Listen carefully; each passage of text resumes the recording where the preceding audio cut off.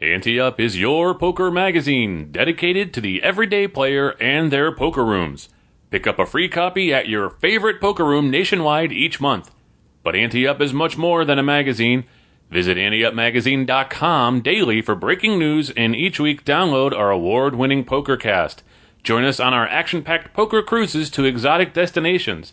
Ante Up, it's your poker magazine.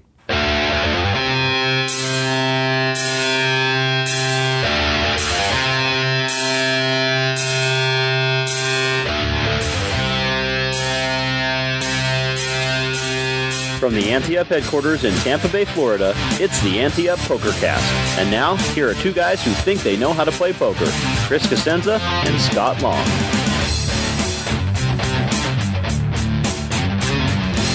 It's May 26, 2017. You're listening to the best PokerCast on the interwebs. I'm Chris Cosenza. And I'm Scott Long. How's it going, buddy? It's going great. Any week after the Deep Stack Charity Classic is a good week, right? Yeah. Yeah, you haven't been over there in a while. But, a few years, yeah. I always look forward to going over, and actually I feel bad that we didn't tease it a little bit more on the one show that we did before. Right. Last week from our long break off. But I don't think it really mattered. They still had well more than 600 entries this year, and our longtime listeners will know that this is the annual event in Daytona Beach that we say packs the most value for your money into any tournament anywhere. Absolutely. Can you beat it? I mean, can you beat it? I don't think you can beat it. It's really hard to, I think, at this point. It is. It's, I don't know what the buy-in this year was. It's probably around 200, I think. But you get this, like, really good... It used to be, like, bagels and some other things in the morning, which was good enough. Now they had, like, a whole live pasta bar. So it was like brunch. Awesome. And so you had all that, and then for dinner you had Carrabba's came in and catered a big dinner for you. They had a bunch of drawings that you'd even have to enter just by playing. You got entered in for, and then a bunch of little swag stuff. You know, we got like a Stella Artois glass now, and a bunch of other stuff that they made. Plus, they bring in a lot of celebrities. This year, the headliner was Mike Sexton, who actually, in all the years that we've been in this, I don't think I've actually ever met, even though he's my Facebook friend, oddly. And I still haven't met him, actually. I didn't get a chance to go over to say hi to him, but he was the big attraction this year. Norman Chad, of course, is always there, walking around signing his PBR cans, and actually got a little giggle out of him this time because he was walking around with 12-ounce Pabst cans, and I told him, "Hey, Norm, you know your celebrity's slipping now when they don't let you sign tall boys anymore." Nice. Yeah. Very good, very good. And did he react to that, or did he just look at you like you were a peasant? That's why I said I got a giggle at him. Because he even admitted that he used to have the tall boys, because that's what I have here at home, I think. Oh, no, I got a 12-ounce of hair. I was just looking at it. Oh, well. Yeah, well, you're not a celebrity, so. Someday I'll get a tall boy. Yeah. But anyhow, it's a really well done event, and we're a proud sponsor of it, and look forward to going over every year. And normally, and the wife loves going over too, because they put us up at the really nice hotel on the beach, and she gets to hang out, enjoy the beach and the pool and the tiki bar, and it's a hotel that they give you a little s'mores kit at night, and they have like these little fires out there. You can make your own s'mores. Oh cool. Yeah, I remember that. Really kind of cool. Yeah. Unfortunately, we had another day-long charity event here in Safety Harbor the day before, so she didn't get to go this year, and I had to drive over and drive back. But still, it was a great event. And of course, everybody in Florida that we know was there. All of our cruise passengers are there. Some people from the Ante Up tour were there. And then people that we featured in the magazine, people that have met us other places. So, you just sit around and people just come up and say, "Hey, Scott, how's it going? Who's that guy you're in business with again?" And I'm like, "Chris." "Oh, yeah, Chris. Yeah." Now, tell the truth. They walk up to you and say, "Hey, Chris, where's Scott?" Because they walk up to me and say, "Hey, Scott, where's Chris?" Yeah, but it's a really fun event, and if you're anywhere near Daytona every year, you should come down for it. And they've extended it now. So, it started on Thursday night, and they have a tournament every night with a different celebrity. I felt bad for them. They called me up on Tuesday, and they're like, "Hey, Scotty Wynn was our featured pro for Thursday night. He just called and said he had the flu. He can't make it. Can you find us a pro on last short notice?" And I'm like, "All right, this is Ante Up. We don't deal with pros anymore. I can find you a bunch of really cool amateurs to show up." But they've done a good job of rolling it out, so now there's tournaments every single night. I think And I felt bad. The other part of the reason I felt bad about not being able to go over early is that they had the inaugural Norman Chad horse tournament on Friday night this time. So play. Absolutely, right? Yeah. But anyhow, so the part that I like the most, though, and longtime listeners will know this, is that they do really good job on getting some really good high-end raffle prizes. When I talk about high-end, nothing is worth less than $900 in this. And they have dozens of them. And then they sell raffle tickets for it, and, it's for the kids, right? So I always peel off a Benjamin. And I've been really, really lucky. I would say skilled, but lucky over the years at winning these raffles. I won a new iMac for my wife. Got a big screen TV, massive cabin up in North Carolina that I took all my family to last year. So it's a lot of fun, and part of the reason is that I when you give them $100, you get a lot of raffle tickets. I actually counted this year, and they gave me 486 raffle tickets for that $100. So, jeez, about 50 cents a ticket. That's a pretty good deal when you talk about potentially, if you win all the prizes, you could win 20,000. Right. Not greedy. I just want one every year. That's all I need. Right? The problem, though, is that I am in a 2-year dry spell now. I didn't win last year. This year I thought, hey, I'm going to get back into it. I'm gonna focus on a couple prizes that I really want and just flood the crap out of that basket with tickets. And no dice. Well, you're starting another tradition, that's all. That's true. 3 years on, 3 years off. Next year you won't win either. So what were you really eyeing? Like, what was the thing you really wanted? Yeah, so, I looked around this year, and, there's an iMac there, so I put a couple in there, and that would have been a gift to you, because I know your computer is, on death's door, and you never like to spend a nickel, so that would have been helpful for the company, so I loaded up a little bit on that. There was one of those big curved 4K TV things, right? Hell yeah. It came with a PlayStation and all the other stuff that I don't know, but, hey, that's what eBay's for, right? Right. But I would have liked to have a TV, so I loaded up on that. But the big one I wanted is there was they had a package from Westgate Resorts, which does timeshares like all over the place. And it's, it wasn't quite clear on there, but I believe the understanding was that you had 3 nights in any of their properties anywhere, wherever, and 2 round-trip tickets on JetBlue. So wouldn't have cost me where to go and got to relax on that. So a couple funny things about this year. One, I always go over and have my one guy, my lucky guy. Now, I'm going to have to fire him next year because these last 2 years he hasn't been lucky. But the first couple of years he was really lucky, right? And I go over there and I have that Benjamin in my hand. He's like, all right, let's do it. And then he just, keeps pulling off tickets and putting it around your neck, right? Yeah. So it's like I'm like Britney Spears on the MTV Awards. Like I got these cobras all over me, right? And then so I have to walk, and I have this one little table that's kind of right inside the parimutuel place where I set camp down, right? So I take over the whole table. I put all the tickets there. But before I do that, people were coming up and talking to me that we've met from the cruise and stuff. And then I had the one guy who didn't know me walked up and he's like, "Hey, what's the deal with this?" And I'm like, "Oh yeah, it's great. You just go out there, you get some tickets, and then you put them in the bin for whatever you want, and then hopefully you win stuff." He's like, "All right, I'll take $20 worth." I'm like, he's trying to buy them from you because you got so many. I'm not selling. I'm buying. He's like, "Whoa, that's a lot of tickets," and I'm like, "I'm a professional raffle prize winner. This is what it takes." So you go out there with a Benjamin, and you have a chance to beat me this year, and he probably did because I didn't win, right? Right. But it takes me like 45 minutes to rip the 2 sides of the tickets in half, right? Jeez. And then accordion fold to one, and then rip off all the individual tickets and make this big, massive mole pile here. And then I realized this year, usually I wear my Ante Up camp shirt, with that little pocket in the front. Yeah. And shove the tickets in that. This year, I'm very proud of my new Ante Up soccer jersey, so I wore that. No pockets, because, you can't put hands in pockets in the soccer match. It's not going to work, right? Right. Although, you really should, because you're not allowed to use your hands. You could put your, yellow and red cards in there, too. Yes, that's true. But so then I had to realize I had to pick up this whole big mountain of tickets, and I promise you it was a lot. And then had to, just hold on to them like it's a baby. Yeah. And then you know how crowded it gets there with all the people there. In front of the tables and stuff. Yeah. I'm worried somebody's just going to bump me and tickets are going to fly everywhere, right? So I was really protective of it. And then, my strategy is I do a whole loop and I put 1 in everything just so I have a chance of winning everything even if I don't want it, right? And then maybe 2 or 3 because I had a lot. And then every time I go around, I'll put 10 or 15 or 20 in the big ones I want. I did 7 laps, Chris. And I was like, oh my gosh, I still have 1,000 tickets here. So eventually I just dumped them all in the one, and I'm like, I gotta win this thing, right? I mean, the ticket thing was just like melting based on the weight of my tickets alone. But no, didn't win. But anyhow, but it was a fun tournament, and then and because I drove over, I didn't have a hotel or anything.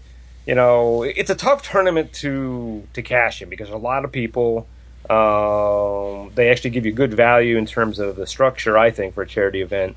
Plus, they take a lot of breaks so they can do raffle prizes, they do auctions and things like that. So it's a long tournament. I mean, if you get all the way to the final table, you're there till like 3 a.m. when they close down the room, right? Mm. So I'm like, hey, I'm going to go all for nothing because once the raffle prizes are done, I want to get on the road and get out of here unless I got a big stack, right? So it got down to the dinner break, and I had 10 big blinds left.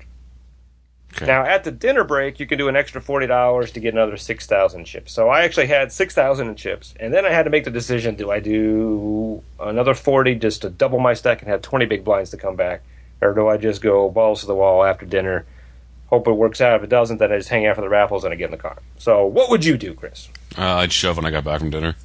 You wouldn't do the extra 40? No, I don't think the value's there for that. I think you get one double up from anyone who just feels like calling you because you're short stacked, and you get double through and you save the $40 for gas and Taco Bell on the way home. I think you were right on that. I was thinking, hey, it's for the kids, whatever. So I did, and it probably kept me there until 10 o'clock. But wait a minute, so the add-on goes to the kids? I thought that was for the price only. Yeah. Oh, no matter what, it goes to charity. Then if I'm in a charitable mood, I might do it because I'm just giving it to the kids. That's different. So your answer doesn't change then because you're right. Yeah, I'm not charitable, so yeah, I just shove. But no, so I got back and I ended up, for whatever reason, I didn't. I think I had a pocket pair in late position, so instead of a low pocket pair like trays or something like that with a bunch of collars, so I wasn't going to shove at that point, and I limped, and then I actually hit my set on the turn, but I was trying to trap, and then, of course, I trapped myself in the end. The woman hit her flush, and so saved my chip stack, but I depleted it a little bit. And then I went all in blind on the next hand it ended up being 10-6, and I spiked a 10 to beat a guy that bet into a dry side pot to drive out the other guy. Love that! And he won, and he threw his cards face down on the table, and everybody's like, hey, you got to turn him up. You got this other guy in the hand. He's like, oh, my God, I didn't even see you. I'm like, thank you. Thank you for not even noticing me. I was in the hand. And I'm like, well, good news for you is I haven't looked at my hand. So if you had a good enough hand to bet, I'm sure you got me beat. And then he had nothing. He had ace high. And then I peeled off 10. So I doubled up. And then I went on a run, and I was there until almost 10 o'clock, I think. And I'm coining a new term, Chris. I'm coining the term effective bubble. Effective bubble. All right, so when you say bubble in a tournament, right, you're talking about the one spot before the money, right? Right. But in a tournament of 606 people or whatever it is this year, they paid 61 spots, right? I went out with 9 tables left. So somewhere, they didn't have the clock updated, so somewhere between 80 and 90, right? Mm-hmm. I'm going to call that the effective bubble.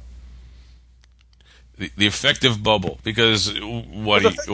Bubble. I bubbled it. I was there a long time. If I would have hit my jack or my 10 on that last hand, I probably would have been able to limp in because people were going out like every second, right? Right. And I probably would have had enough chips just to limp into the money. But I didn't hit my hand, and I played it right, I think, and got lost and knocked out. But I'm going to call it I effectively bubbled this tournament because I finished 20-30 out of the money, but in a big field. All right, hang on. Do you hear this? Can you hear that? Yeah. This is me writing Hendon Mob, asking him to add this category. Effective. So you don't think this term is going to take off, right? The term? No, I don't think the term is going to take off at all. Effective bubble. I mean, every person on the planet would be the effective bubble, I think, in like the main event of the World Series. Then I don't think that's... everybody would. I don't know what the effective bubble would be in it. All right, so I went out like in 900th place in 2007 in the 1500 event that had 3,000 plus in it. I was the effective bubble, even though I probably missed cash in by 3 hours. Probably paid 300 spots. No, they paid 600. They paid. I went out 600th, and they paid 300 out of 3,000 people. That's double. Wait a minute. 20 in this tournament. I went out like 80 or 90. Oh, man. Now you're stretching the term to make it. Well, you're wondering bigger the field, it gets stretched more. It's a big field. Yeah, My field was 5 times the size of yours. So I should get 5 times the effective bubbleness. All right, here's what I want to do. I want the Ante Up Nation to weigh in on this. Effective bubble is a real thing. I just declared it. It's a real thing. Trademark. Now what we need to do is we just need to define it. So help us define what effective bubble is. Trademark Scott Long. Yes. Email us at podcast@anteupmagazine.com and let us know. Of course, if you had the idea and you were there representing Ante Up, then it's now an Ante Up trademark, so I half own it. That's true. You remember that. So, All right, effective bubble. Yeah, you get the bubble part, I get the effective part. Hey, man, I'm bubblicious. All right, so one last story before we move on to other poker stuff. Yeah, this was supposed to be a quick story, he said, too. 15 it is minutes a quick in. story, and I'm still laughing about it. So, every year they have a bunch of celebrities. I mean, the last couple of years has been Phil Hellmuth. Obviously I mentioned Mike Sexton was here, Norman Chad. I'm trying to think who else they've had in the past that have been there. But big names, right? Mm-hmm. And they make a big deal promoting these names, right? So people know. So it's part of the reason that people come down and see them. And they do a good thing before the tournament starts is they put them all at a poker table out in the lobby, and you can line up and you just walk down and get autographs from all of them, right? I remember. Yep, exactly. So it's a pretty cool deal, right? Yeah. So as I'm, have my literally human baby size stack of raffle tickets that I'm trying to disperse, right? Mm-hmm. One of our cruise passengers comes up to me. He's like, "Hey, Scott, people are getting pictures with Doyle Brunson over there." And I'm like, "What?" They're like, "Yeah, it's Doyle Brunson over there." And I'm like, "Doyle Brunson is not here. I'm sorry." And then on the other side of the raffle tickets, his wife pokes his head up. He's like, and he said, "Hey, Scott." And he's like, that's not him, right? I'm like, I don't know who you're talking about yet, but I really honestly would believe that if the organizer of the tournament, who talked to me like every week, had secured Doyle Brunson here, that they would have let me know so I could spread the word, right? Right. But I'm like, I'm not Doyle Brunson's keeper. Maybe he just said, "Hey, this is great," because there have been pros in the past that have heard from other pros that this is a good event, and they just show up. Not really on the Doyle Brunson level, but hey, I don't know the guy, right? You met him, I haven't. Right. Maybe he wanted to come to the beach. Who knows, right? So I'm like, well, I'm in the middle of a very serious raffle situation here right now. Let me finish this, and then I'll investigate, right? Yeah. So I finish the raffles, and I walk over, and color me surprised. Here is a guy in a cowboy hat with a walker, taking photos. People are snapping. There's a long line of people, and people are chatting with him and shaking his hand. And I'm like, I cannot believe these guys didn't tell me Doyle Brunson was here. So then I get a little closer, and I'm like, now I haven't seen Doyle in a while, but he's lost a lot of weight. And I'm like, this is not Doyle Brunson at all. And meanwhile, this Doyle Brunson, and I'm using air quotes here, right? Right. Was snapping all these photos and talking to people literally 10 feet from where Mike Sexton and all the other celebrities were sitting down signing autographs, right? Mm-hmm. So I'm like, this is hilarious. These people really honestly believe that they're getting their photo taken with Doyle Brunson. And it's just a guy that just looks like it's just eating this up, right? And I'm like, all right, well, and maybe some people are just taking the photo because they think it's funny, but I really, there were people all throughout that thing, everywhere I went, from the brunch to the bathroom to the raffle tickets, were like, oh my God, Doyle Brunson's here, can you play Doyle Brunson's here? And they were serious about it, right? And I'm like, this guy's not Doyle Brunson. So I'm like, but hey, far from me to say anything like that. So about 4 hours from the tournament, they stop the tournament, and they're on the loudspeaker, and they're like, hey guys, just want to let you all know, Doyle Brunson was not here today. So if any of you got your photo with Doyle Brunson, I hate to break it to you, you did not get your photo with Doyle Brunson. You gotta be kidding But anyhow, I just me. had to mention that, and good luck in the rest of the tournament. Oh, man. Spoiler alert. Oh my God. I mean, really, that is...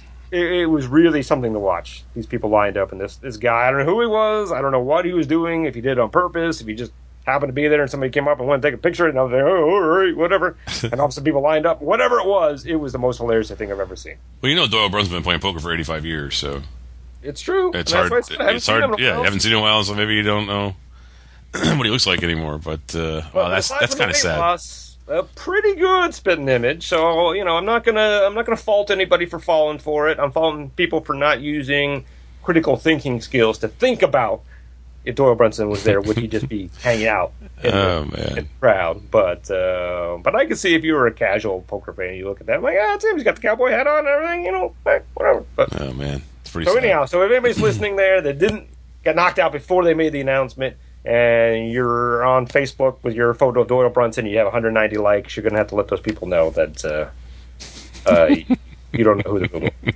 So, hate to break it to you, but hey. Oh, man. Can you ever go anywhere and not have, like, something funny happen to you? See, I told you were going to laugh at that. I did. I laughed. That was pretty funny. All of it was funny. Of course, it was 20 minutes long, so I told you it takes a long time to make me laugh. 16 minutes, maybe. So. All right, moving on. All right, and speaking of Mike Sexton, the day after he was the main attraction at, of course, this Deep Stack Charity Classic, the World Poker Tour announced that he was retiring as Vince Van Patten's co-host after 15 years. Wow, we're old, Chris. Yeah, jeez. Tony Dunst will take his place as with the first event of the new season, and Sexton is going to become chairman of Party Poker, a place that he's very familiar with. Right. Dunst is really good. Is he? I've heard people rave about him. He is. He's real good. I haven't watched in a long time, but I have picked up a few episodes. It might have been one of the local ones here, like at the Seminole or whatever, but he's really good-looking kid, very, very smart, had his own segment, and really knows what he's talking about, and he's going to fit right in very well. And, of course, he wears a suit just like Sexton, so he's spot on. So good luck to him, and good luck to Sexton, too. That's, Party Poker, I mean, that's... voice like Sexton. Huh? Yeah, he doesn't have it, no, but he's got a good voice, though. He's going to do well. I mean, as long as the show stays on. This was funny at the, like I said, I didn't get a chance to go over and shake Mike's hand at the Deep Stack, but he got knocked out fairly early. But as a good host, he walked around with a glass of wine and was just chatting with people playing. Right. And he stopped to talk to someone, and he sounds exactly like he does on TV. Now, I know how stupid that statement sounds. He's not doing voices on TV. But you just have this thing. I mean, he's got such a unique voice. It's almost like it's a TV voice. But it's funny just to hear him in a normal, everyday conversation with that squeaky Mike Sexton voice. Yeah. Yeah, no, he's... I don't know. They didn't pick him for his voice. They picked him because, his poker prowess, and he was a party poker guy, and probably friends with whatever his name is that started it. But it wasn't his voice that got him the job. That's for sure. All right, we can't go a day without a poker pro making some kind of silly prop bet, right? Yeah, it just seems like. So poker pro Michael Norrie failed in his quest to eat $1,000 worth of McDonald's in 36 hours. A prop bet suggested to him by tournament director Matt Savage. About 10 hours into the bet, he had only consumed about $90 worth of food. And the bet was called off soon after he hit $100 and realized, it ain't going to happen. That's pretty gross. I mean, seriously. I mean, who would think that they could... You look at the McDonald's menu, and you got to see the most expensive thing on the menu is what? Maybe $5? I mean, seriously. Yeah. It's individual item, probably. Yeah, you're right. Yeah, so that's what I'm saying. So, if you spent $5 on one item, or if you spent, that's the thing is you don't want value in this bet. I mean, you don't want to get the combo meal. Yeah, you're not ordering off the dollar menu. Right, exactly. So even if you bought like a $6 salad, I mean, you even bought a $10 salad, you're not going to eat 100 salads. Yeah. In 36 hours. You're just not going to do it. I mean, that was just crazy. What is he thinking? Well, a couple things. I mean, I'm not a big prop bet guy. I think we talked about that before, too. I don't think it really shines well on our industry. But a couple things I think are interesting about this is that it was a dollar amount. So it added a little extra strategy, I think, right? Instead of saying, hey, you have to eat 500 pounds worth of McDonald's hamburgers, right? Right. $1,000 worth of McDonald's food, and it didn't count beverages, so the Diet Cokes that you're washing all this down didn't count. Right. So he went in doing it, I believe he had 500 apple slices he was going to do. Which is good, because, if you think about, $1,000 worth of burgers and fries, I mean, even... he'd supersize me in one day instead of a month. Exactly. It ain't going to happen, right? So you need to mix it up with whatever's healthy on the menu there. So it's interesting that there's a dollar sign. It's interesting that there's the strategy. And I believe the story I read, he bailed on that strategy, and he decided not to do that. So I don't know what he got for his $100, but... I mean, I would say even $100 in 10 hours is tough Yes. for a normal person to do. And this guy was not big either, right? I don't know. I don't know what he looks like. It looked kind of normal size. Now, that doesn't mean because you're big you can eat more, but, because we've seen Joey Chestnut with the hot dog eating contest. Right. And that's probably $1,000 worth of hot dogs, and he does it in 5 minutes, so should study that, right? Oh, man. And 10 hours. I mean, if you're not a professional eater, you know what I mean, 10 hours, there's no way. I mean, I know he had 36 hours to do it, but I mean, in 10 hours, how could you just be eating for 10 hours straight? I mean, you just can't. Yeah, that's the thing. So, I mean, what is your strategy with 36 hours? Because you got to sleep at some point, right? Right, so there goes 8. Well, no, 8, come on. 4 or 5. I can get by maybe 4 hours. All right, so 32 hours left. Yeah. But you got to be eating nonstop those 32 hours. Yeah, you're just trying to kill yourself. That's all you're trying to do. There's no way to physically do it. Even if you're Joey Chestnut, a hot dog. I mean, whatever he's doing, those hot dogs, they're not worth $20 a hot dog. You know, when he eats 50 they are or whatever. Nathan, so they're really good. I don't know, man. That's sick. All right, so if I'm going to do this, I would have to load up on that X-Lax kind of stuff, right? Nice. Because the only way you have a chance of this is that it goes in and comes right back out. Right? Nice. I'm serious. If I'm going to try to win this thing, I'm not worried about the comfort of the people watching. I'm literally going to bring the toilet out, and I'm just going to be sitting there and have a table around me. Oh, man. That's pretty gross. The other gross thing, too, is they said they had up to $200,000 wagered on this as well, too. Oh, man. So I wonder if you had a buyout, all right, just let me give you $500 and let me stop eating at 10 hours. God, that's nasty. I can't even imagine how bad he's probably still feeling bad. This was a couple days ago. If you could put $100 of McDonald's food me in 10 hours, I'm going to be wrecked for the rest of the month. All right, any updates? We have 5 Ante Up Poker cruises on the schedule with deadlines for our August 26th sailing to Cuba and our September 17th sailing out of Galveston, Texas, closing in fast. All passengers on all sailings get a commemorative coin souvenir uniquely designed for each sailing by thepokerdepot.com, a 1-month membership to advanced poker training, and a quick reference poker odds card from thegamblingschool.com. For more information, visit anteupcruises.com. Also, J Design, the official playing cards of Ante Up Cruises, is just $2,000 shy of its $10,000 Kickstarter campaign to produce bridge-size cards with jumbo indexes. If you'd like to contribute, more information can be found at J Design's Facebook page by searching for J Design at Kickstarter.com, and that's spelled DESJGN. Each week we spotlight a listener who emails us at podcast@anteupmagazine.com, and if they haven't won something from us in the past year, just like we do with Call the Four and Hand of the Week, we send them something cool. Comes from Mike Young, our buddy, our ambassador of the Mid-Atlantic region. He says, this past weekend I was playing at a local casino that recently started having weekend tournaments. I played in the evening, $150 buy-in. While I typically don't pay much attention to my tournament receipt, this night I noticed that it stated a $15,000 guarantee. About midway through the event, after the rebuys ended, someone brought this up as they were looking at the prize pool, about $4,580, as there are only 38 people in the tournament. The folks at the table asked the floor manager who refused to honor the guarantee printed on the receipt. He said if it was on the calendar, that'd be a different story. I can't help but feel ripped off. What are your thoughts? All right, first of all, before we get to this, I got to ask you a question here, Chris. Okay. So Mike Young, one of our ambassadors, when I got back from this European trip that we just did, right, I put a picture of the backpack that I packed for all 25 days, and with a detailed accounting of everything I was able to fit in there. I was really proud that I was able to make that work the whole entire trip, because I tend to be an overpacker, right? And and I only packed one pair of jeans. So Mike's response was, only one pair of jeans? And I'm like, well, I wore a full outfit as well, too. So I had another pair, so I had 2 pair of jeans for the trip. And it's like 2 pair of jeans for the 25 days? Gyros! That's exactly how he wrote it. So I got to ask here, Chris. Now, you don't wear a lot of pants. You wear shorts. But what was your inventory of things below the waist for this trip? 1 pair of jeans And one pair of jeans, and I had one pair of slacks because of the whole... One pair of slacks. Yeah, at the dining. I wasn't sure if they're going to throw me out the dining room if I didn't have, if I wore jeans or something. So one night for the formal, I wore slacks. But if we weren't on a cruise ship, I wouldn't even have brought that.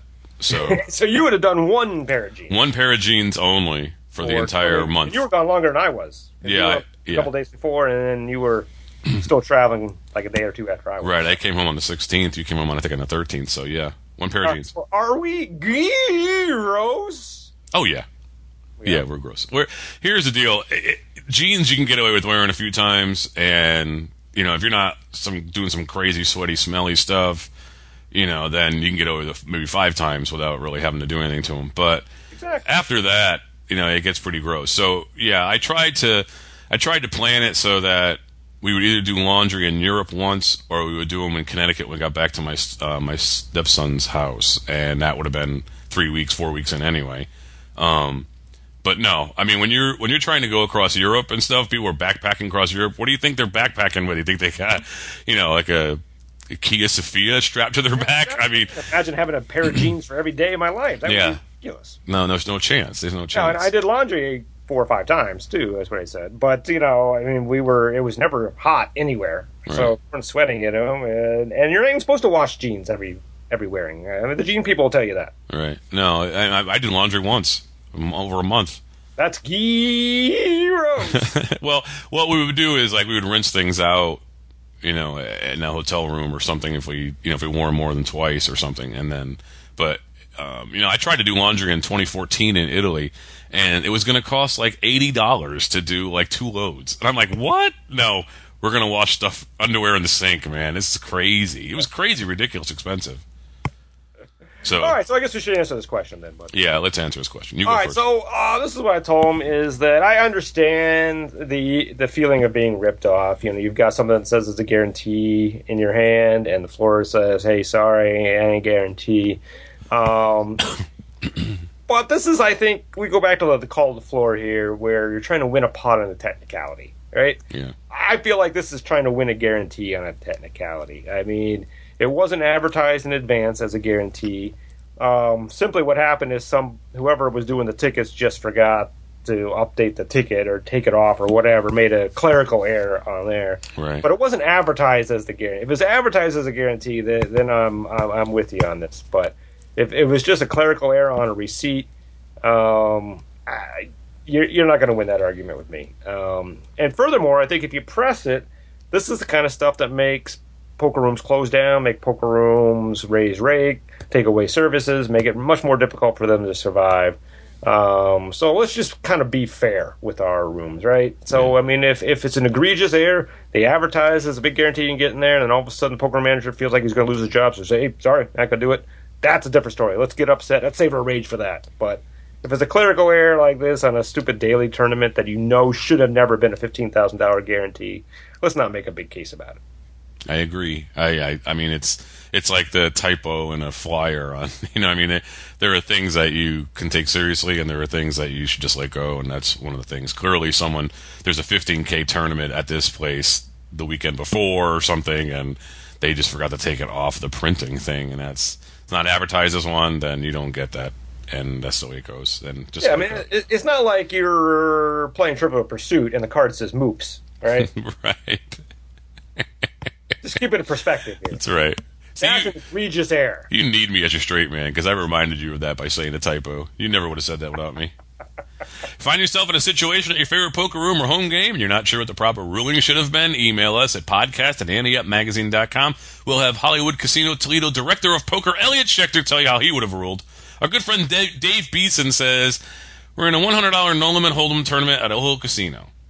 The clock was being stopped a lot for various reasons. One, the tournament had late registration for 2 hours. The tournament started with 4 tables, but at one point they had enough to open a 5th table. They stopped the clock to seat that table, possibly because they needed to pull a player or 2 from existing tables to bring them up to 9 players at the new table. 2, when enough room had opened up at other tables, they stopped the clock to break a table and relocate, but not every time. At least 2 tables broke without stopping the clock. 3, alongside the tournament, there were a couple of cash games running. The director stopped the clock when chips were delivered to the table. This process typically takes 2 to 3 minutes to do the paperwork. 4, when they are down to 10 players, a redraw happens for the seats at the final table, and they deal out to determine the new button. This stoppage I agree with. I would think that a tournament with several thousand participants would get pretty grumpy with frequent clock stoppages. Elliot says there are really very few valid reasons to ever stop the tournament clock, especially in a small to medium-sized room. The clock should be stopped when the field reduces down to the point where all seats will be drawn. Also, the clock should be stopped when a dispute, usually involving a large amount of chips, can't be settled unless surveillance assists.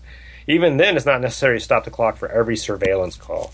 Also, the clock should be stopped when there's an act of violence among players. Gosh, hope that never happens. Jeez. Never seen that before. And active violence, not passive violence. Yeah, no, active. Hopefully this is as rare as it should be. Otherwise, there's no need to stop the clock to open new tournament tables, close tournament tables, balance tables, etc. It was quite puzzling to read that the clock was stopped so that a cash game could get a fill. The two actions are quite unrelated. This sounds like inefficient operation, inefficient regulation, or in the worst case, a truly bad combination of both. I certainly hope this poker room finds a way to improve the guest experience for its players. Hang in there, and please try to bring your concerns to the manager on a consistent basis. He may not be aware of the player's perspective on these situations. Sounds good to me. Yeah, this is wow. I mean, I've played in some really bad rooms, but I was reading this thing, I was like, no, you don't say that, no way. Oh, come on, you're making that up. All right, so real quick, I bowled in a tournament a little while ago where they paid the top 5 spots, and the people running the tournament, they had people tie for second place with, let's say they bowled 800 or something, okay? They tied for second. So the people paid them both the second place money. They split the second place money and then paid the guy who finished numerically third the third place money. So he made the two people who tied for second paid the second place money only and split it between them. Wow. So not taking second and third and splitting that between them and then paying the guy who numerically finished third the fourth place money. They did that. And people were like ripping mad. This is the kind of stuff that you have to bring to people's attention and then like boycott. I will never bowl that tournament again unless they publicly correct the mistake, give the people the money that they deserve their money. You know what I mean? That's the kind of thing. So here, if you feel like, you know, something's not being right, you have to bring it to their attention.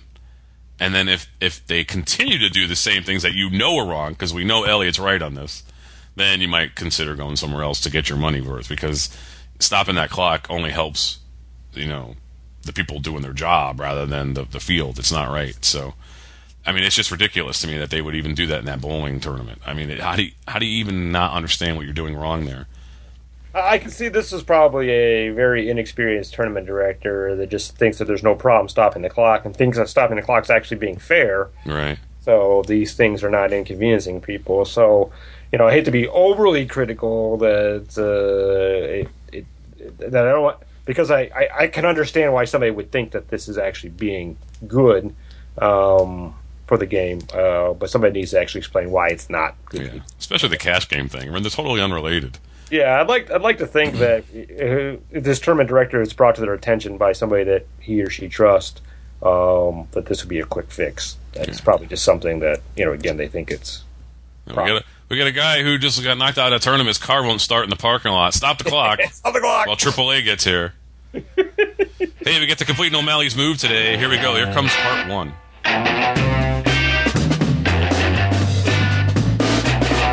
Hello, and welcome to another O'Malley's Move. I'm Malcolm O'Malley. This week we're playing in a $1, $2 No Limit Hold'em casino cash game. It's really early in the night. In fact, this is the first major hand we've been a part of. We bought in for 200, and after chopping the blinds once and seeing about 10 hands or so, we're starting to get somewhat of a feel for the table. Unfortunately, this means we now know the two players seated directly to our left are loose aggros. The blinds post, and it's folded all the way around to us on the cutoff with the ace of diamonds, jack of diamonds.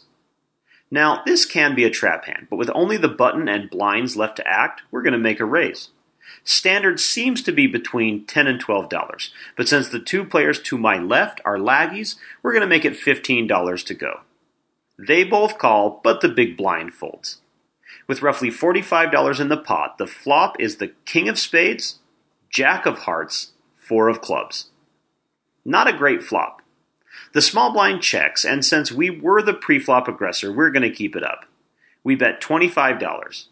The button calls, small blind folds. The button started the hand with around $300. The turn is the 7 of diamonds. Now this is when it starts to sink in. Playing out of position against a laggy is never good strategy. We check. The button makes a $50 bet into the pot of $95. Something isn't really sitting right with me. No raise pre-flop, and no raise to my $25 bet on the flop. Could this be a king? We've only invested $40 into this pot, but I'm not convinced we're beat. We call. The river is the king of clubs. We check. Our opponent leads out for another $50. So, kings and jacks with an ace kicker? Are we good here? What's the move?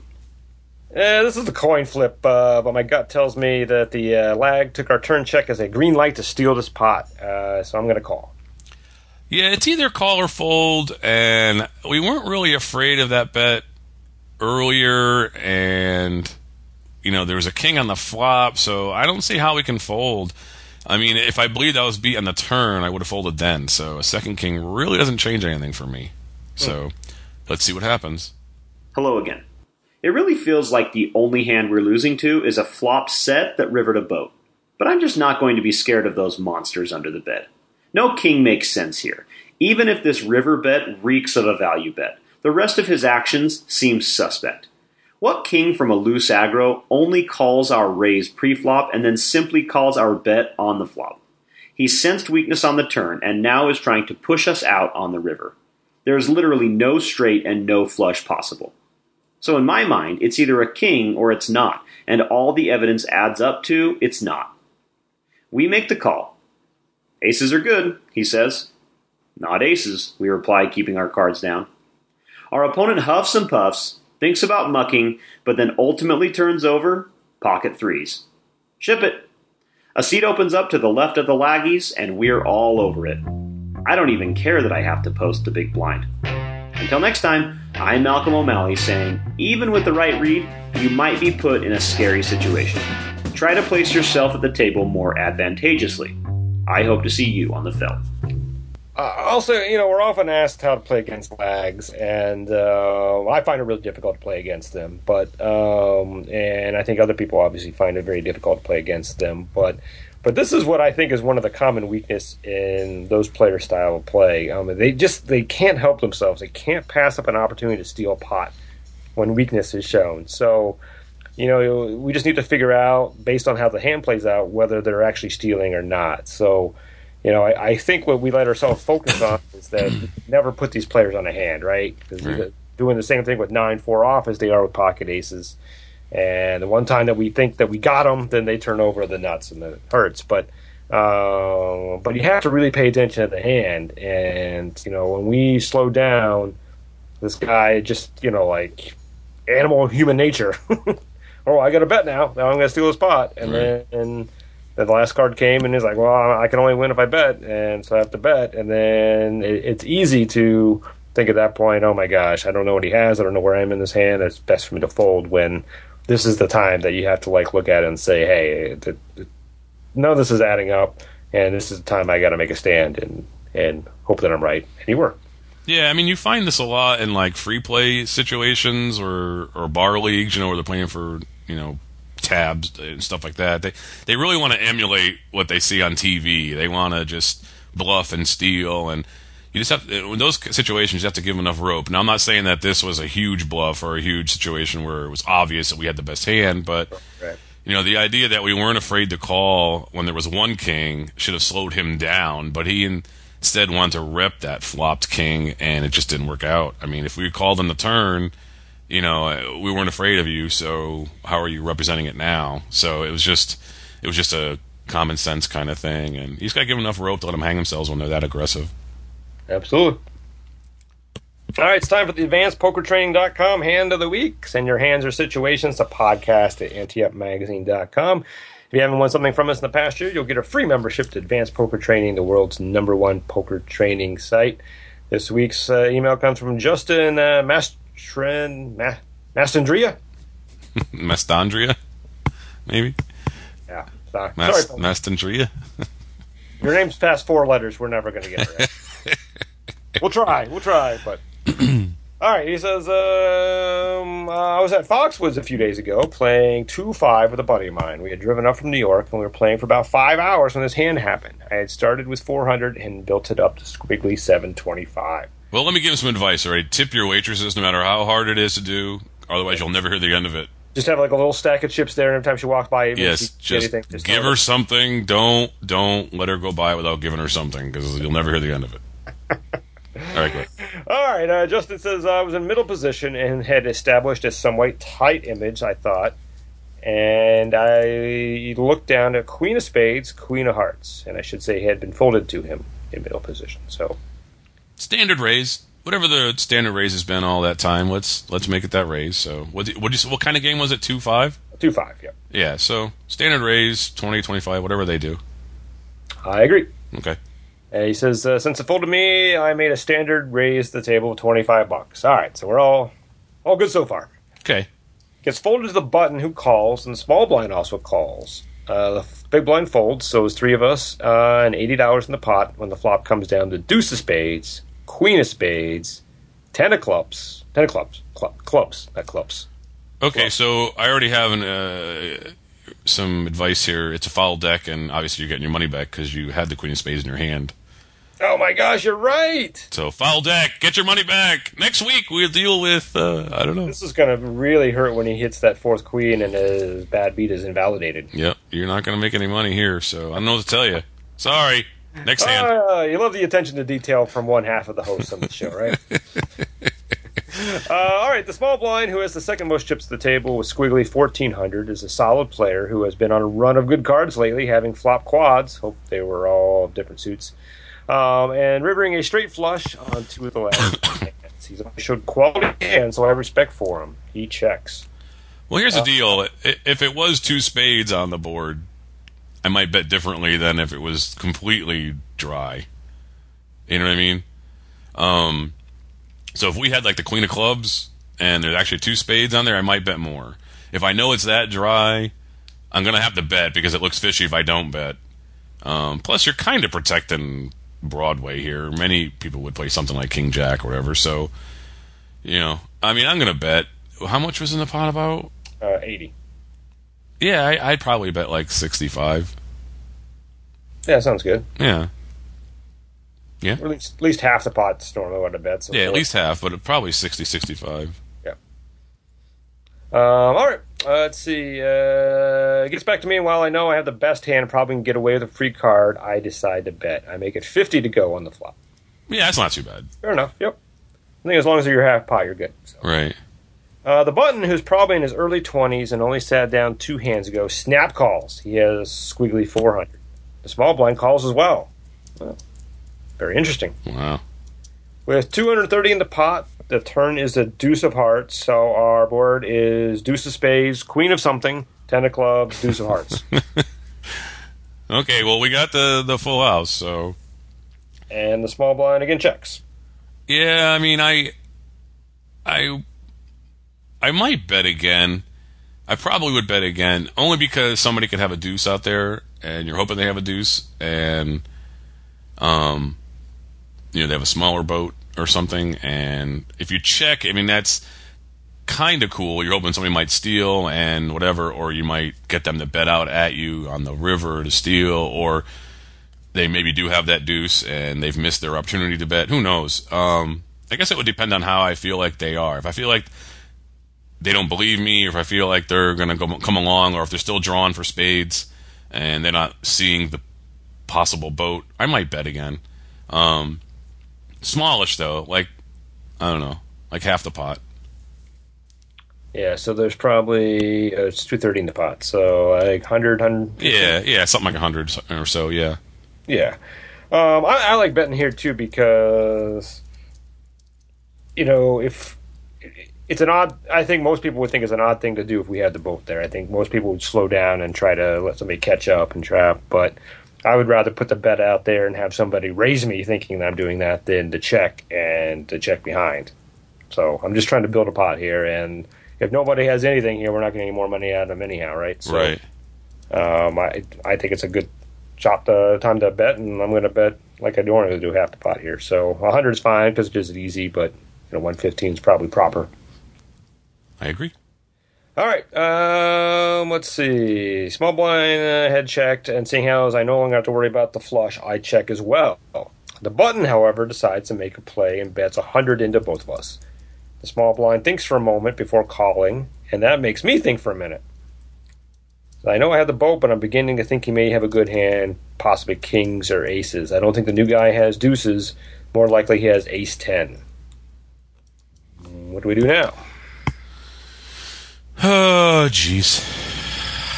I mean, I'm going to, I mean, the only one hand that beats me, really. I mean, pocket kings would have re-raised free flop or something, I think.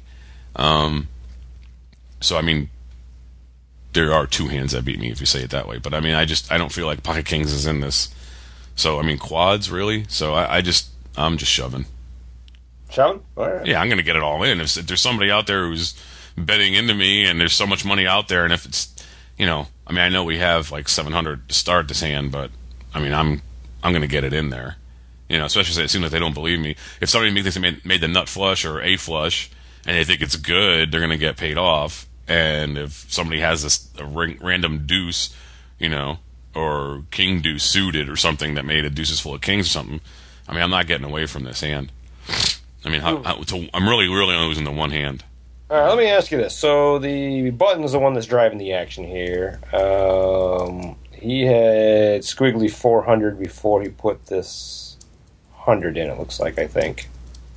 So he has 300 left. I don't know what we're down to now. 80, 90, 400. Yeah, I guess it probably makes sense at that point. I was thinking maybe it's more effective to essentially put the other guy in, which you can't do, but right.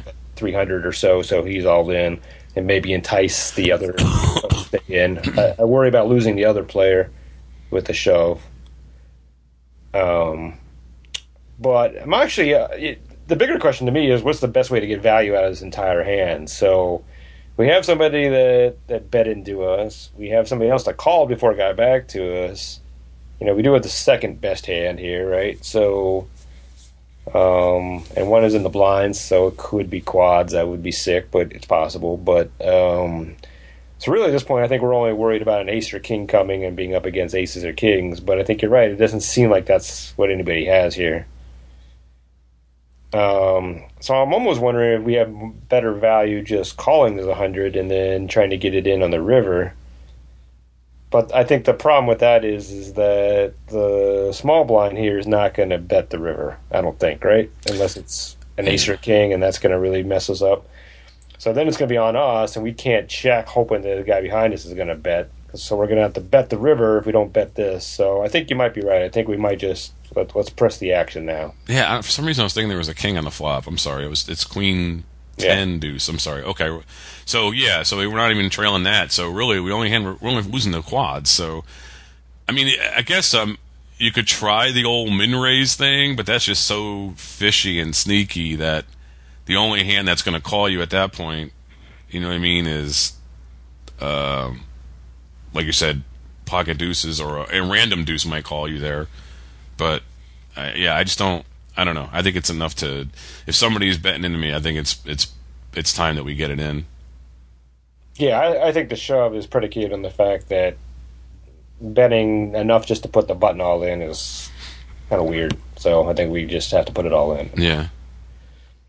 All right. Let's see. I decide just to call to see what the river brings. All right.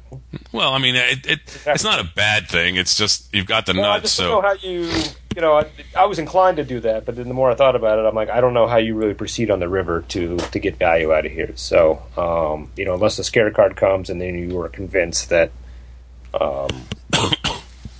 you just got beat by it. But that seems to be a real monsters under the bed thing. But All right, there's 530 in the pot, and the river is the king of spades. So our final board is deuce of spades, queen of something, 10 of clubs, deuce of hearts, king of spades. If it really is the queen of spades on the board and not in our hand, then a flush is there, which is exciting for us, right? Yeah, I mean, that helps now. And it hurts the king-king thing we were talking about earlier when I thought there was king on the board, but I don't think anyone plays kings this way at this point. I think at some point they would have probably pre-flop re-raised. So even after that flop, I think somebody bets out or re-raises, raises us or whatever. So I really don't put kings on anybody's hand. If somebody was going for the flush draw and it got there, that's sweet. But really now it gets back to what I was saying before. Now it's only really two hands that beat us. Pocket kings and deuces, and those hands. I mean, I guess the deuces could have played it this way. Well, it's a small blind, so, but in a small blind, it's possible. And really, I guess it doesn't really matter if it's a small blind. I mean, people like to play pocket pairs for this set mining, right? Anywhere, but it adds credence to it if it's a small blind. But yeah, I'm just whatever's left. I mean, I don't even. What's the size here's of the pot? Thing. So without even letting the card rest, the small blind comes alive and announces all in, putting me all in because he has us covered. Yeah, I mean, I just don't know if I can fold. I mean, I can't put him on king. I don't think I can put him on king. It's possible that he's just crazy and was doing those, slow playing the whole way down and just hoping that an ace didn't come on him. You know what I mean? It's possible. But it sounds like he did it awfully quickly, that the king barely even hit their sight before he went all in. So, geez. I mean, I don't think I can fold. There's so much out there, and I've got queens full. And only two hands beat me. And they're both unlikely. So I'm not going anywhere. I'm calling.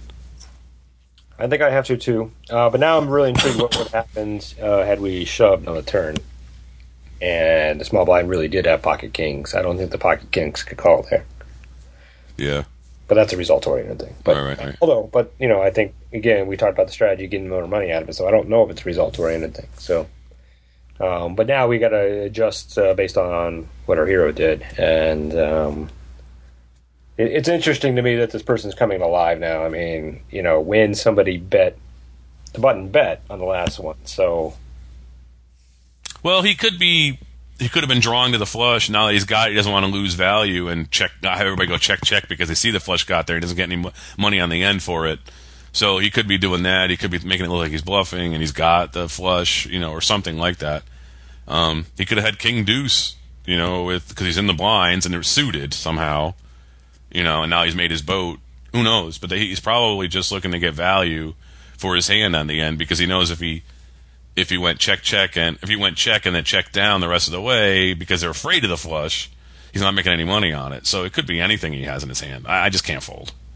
Yeah, I think you're probably right. So, all right. Now here it says, I admittedly was not expecting this, and it's a card I did not want to see. If this was any other card with the exception of an ace, I'd easily snap call. However, there's something about this hand that's very tricky to me. Small blind has had no problems calling any of the bets and is now coming alive on the river when a big card hits. Could he have the flush?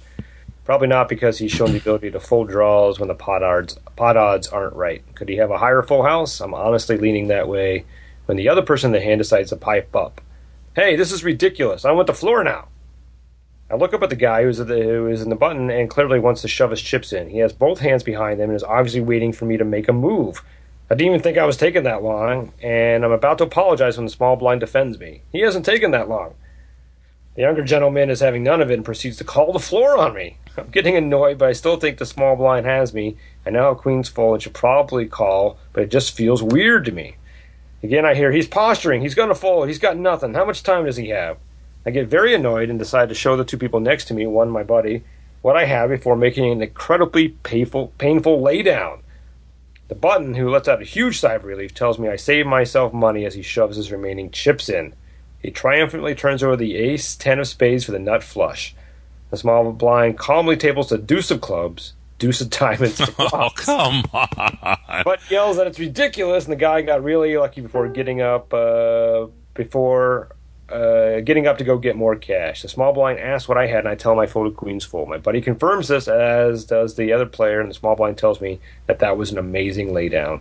Alas, my good luck doesn't last. As a few hands later, I get put all in by a larger stack and get my aces cracked. Should I raise more pre-flop? Should I bet more on the flop? I know he flopped a set, but was there any way he was going to fold based on how I was betting the flop and before it? There is nothing you could have done differently than maybe raise more pre-flop, but 25 in a 2-5 game, that's plenty. Yeah. I mean, really, once somebody flops a set, no one folds a set ever unless they flop a set and slow play it and a 4-card flush or a 4-card straight gets there. They just don't fold sets. They just don't. And especially in that game, there's just no way a guy's folding this set. So you were going to lose all your money no matter what. I mean, if you didn't lay it down. So laying that down is incredible. It's unbelievable. I never would have laid that down, ever. I can't imagine. I mean, if it was my house on the line, maybe, but for my normal buy-in at a poker game, there's no way I laid that down. That's incredible. Jeez. Absolutely. Could you have laid that down? I mean, there's just no way. Well, I mean, I can see how you could. I mean, we did talk about, the possibility now he's coming alive being kings, and we did talk about the possibility of quads. So what I think is funny about this hand is that we had a fan on our Facebook page just take us to task for always worrying about that we should have a disclaimer on this, that we always worry about the monsters under the bed. Which I don't think is true, but again, we do have a disclaimer that we suck at this, right? So it doesn't really matter. Well, it's not so much that it's the medium. We didn't care about the monsters on the bed, and it would have cost us. So yeah, and it's just that we know that it's hand of the week, and hand of the week people are looking for ways to play it better because they sucked at it and they lost. That's generally what we go in with in our heads, knowing hands of the week usually get submitted because they lost, and they want to know how they could have played it better. Sometimes they win, and they want to know how they could have gotten more money, but generally it's, could I have played this better because I'm going to lose? So it's not that we're always afraid of the monsters of the bed, it's that you have to be cognizant of them. Especially in this situation, when you're starting to roll through hands and ranges of what hands could beat us, the way it's played. The only hand, the way this was played, it could have beat us is pocket deuces, because I don't think King is in this hand.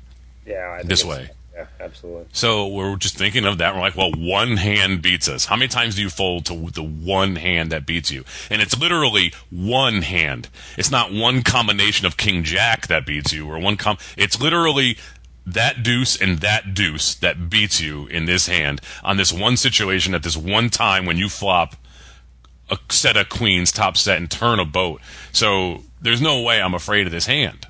And I'm not afraid of the monsters of the bed, and look what would have happened. I would have called off, and I would have lost $725 on this hand. So, yeah, I don't, oof. Well, man, what a laydown, too. That's incredible. I mean, he just got some vibes, and he went on it, so good for him. What a terrible play by this kid is on the button, right? Yeah, why is he even saying anything? About asking for the floor and everything. Two, is this guy really so clueless that he doesn't see the paired board, that he doesn't see that this guy comes alive on the river, then all-in shove, and that there's another guy agonizing over it. Yeah. And he hit the third best hand. Yeah. Jeez. Well, kudos, Justin. That's an incredible laydown. One for the ages. One for the ages. I'm Chris Cosenza. And I'm Scott Long. We'll see you at the tables. Ante Up is a production of AnteUpMagazine.com. Contact the show at podcast@anteupmagazine.com or call our hotline at 206-338-6344. If you'd like to advertise, send an email to advertising@anteupmagazine.com or call 727-331-4335. Some music used in this episode comes courtesy of the PodSafe Music Network.